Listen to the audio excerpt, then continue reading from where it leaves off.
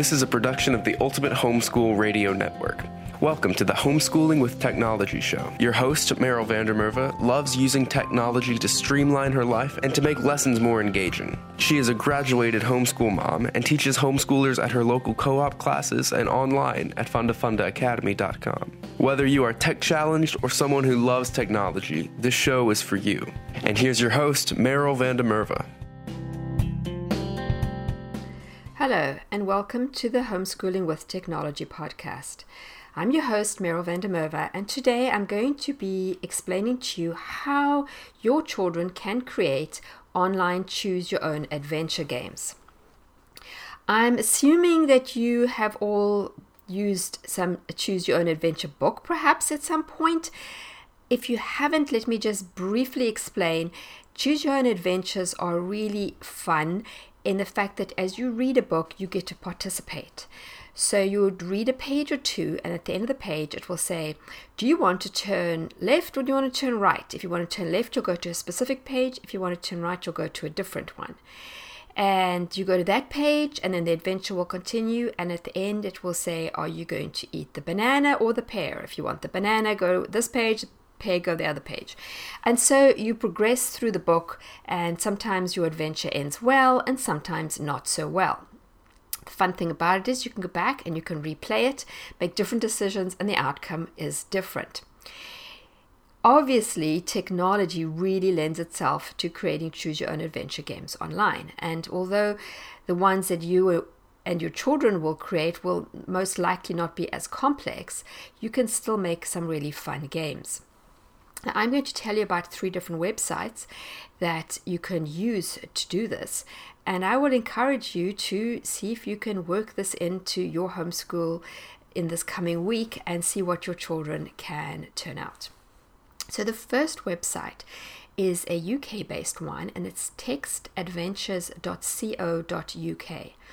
All the links that I'm mentioning now will be in the show notes. You can find the show notes at homeschoolingwithtechnology.com and look for episode 50.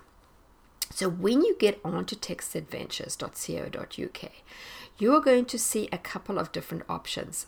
I'm going to tell you briefly what they are. I only use one of them, and I would definitely suggest you start out with this one. If you do go on and try the others, I would love to see what your children create. So the first thing is you can either do it online or you can download software. I have never downloaded any of their software. I just do it always online. You will see there's an option to do Quest or Squiffy. I always select Quest. Squiffy is a text-based adventure. It's very similar to what we'll be doing with Quest, but it's more kind of minimalistic and a little bit sort of more programmatic. I think the way I'm going to tell you is the one that has the most help for first-timers. So once you don't select Squiffy and click on Quest, you will see there's a button in the middle of the page which says you can do it online. Then you will see, as you're starting to create it, that you put a name in, and there are 2 different options on how to play. One of them says text, the other one says gamebook. Text is going to be a text-based adventure, but it's one of those like the early adventure games. If you listened to my very first episode when I told you about the ones I used to play, those are the kind where you wander around different rooms, and as you explore your room, it's just all text-based, but there will be objects, and you can collect the objects and then use those objects in ways later on. So you will be using 1 or 2 word commands to actually manipulate those objects. I think those will make really fun games. However, it's going to take a long time to create. But if your children are into that kind of thing, by all means, do explain to them they can do that too. But that's not the way I've used it. Instead, when I'm using it for my online classes, I use Gamebook. And in fact, just this previous week, my US history students have had to turn in an online game. We were studying early Native American tribes. We're doing, say, American history, so I wanted them to do the pre-Columbus, to go and do investigation about the tribes. And obviously, I want the different students in the class to also learn about different tribes. It's not just the one that they're researching.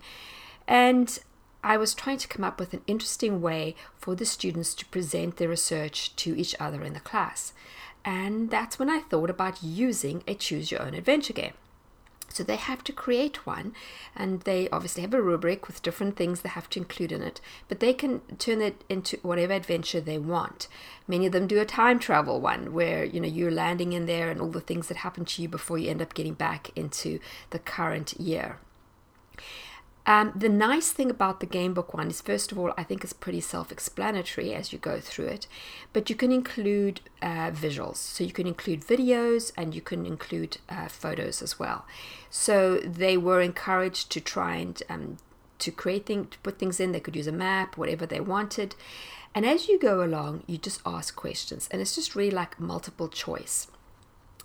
Just like I explained how the books work. So what you would do is you would say, you see a path in front of you. There is a fork to the left and the right.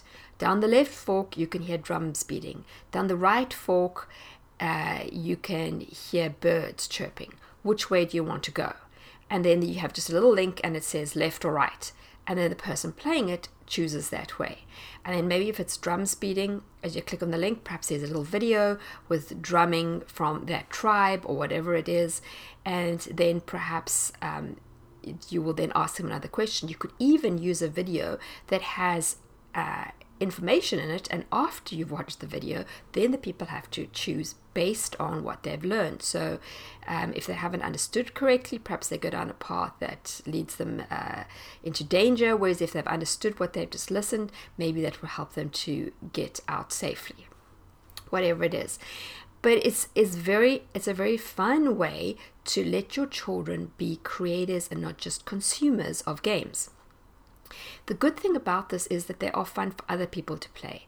So like in my class, the students create them and then they each play a few other people's games, which means that they get to learn in a fun, interactive way about different tribes. Obviously, they're not going to learn about every Native American tribe pre-Columbus because there were many, but they will get to learn about a few different ones in a way they may actually enjoy and remember. Once your children make it, it's just a link. You can easily send it to family and friends, share it amongst your homeschool groups you're in, whatever it is.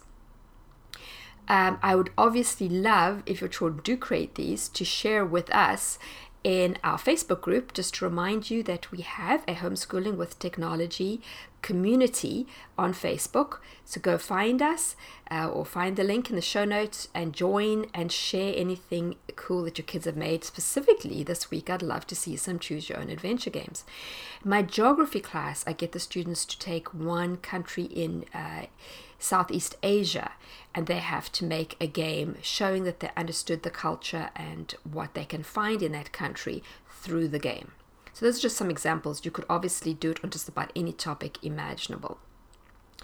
I'm going to include a link in the show notes to a video in case your child wants to get excited and go and create one of those text-based ones with the objects, and you can see how to do that too.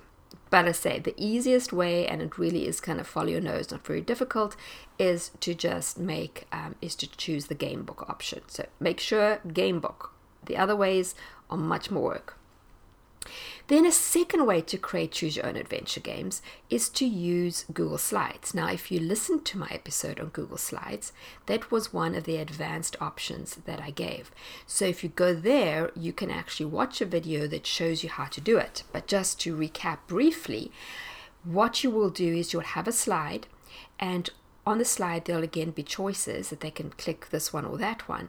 And then all you do is instead of hyperlinking to a website on the slide, you will hyperlink to the actual slide, and you'll see that is an option in Google Slides to tell it which slide to go to. And that way you just move between slides. So it works a little differently the way it will appear on the screen, but it's still a choose your own adventure, and it's still easy to create and easy to play.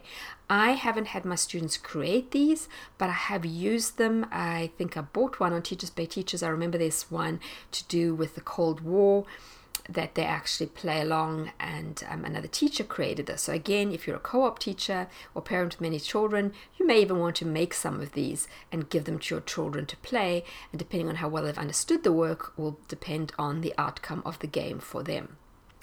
Then just the final one I want to talk about which is more complicated. I have seen it. I have tried some of their games. I haven't tried to create them, nor have I asked my students to. It is called Twine, and you'll find it at Twinery, TWINERY.org. Again, all these are free, obviously. And this is again a text-based adventure, similar to the Squiffy or the other type of quest game, the text-based one, on textadventures.co.uk.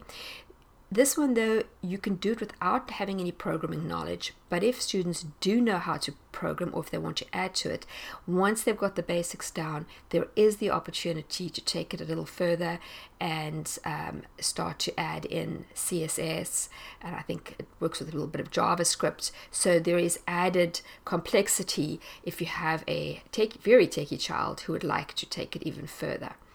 So there are 3 different options. As I said, the 2 easy ones are using the text adventures, use the game book option of their quest, or doing it on Google Slides. And whatever you do, I really, really would love to see some of the creations of your children. So please do come and join our Facebook group and post there. Just want to ask you again, if you have a moment, to leave us a rating and review on iTunes, or your podcast player on your iPhone. Those all work in conjunction with iTunes, or go on to Stitcher. And I look forward to seeing you again, same time, same place, next week. Thanks for tuning in to Homeschooling with Technology with Meryl Vandermerve. Visit her at fundafundaacademy.com and homeschoolingwithtechnology.com. Homeschooling with Technology is a production of the Ultimate Homeschool Radio Network.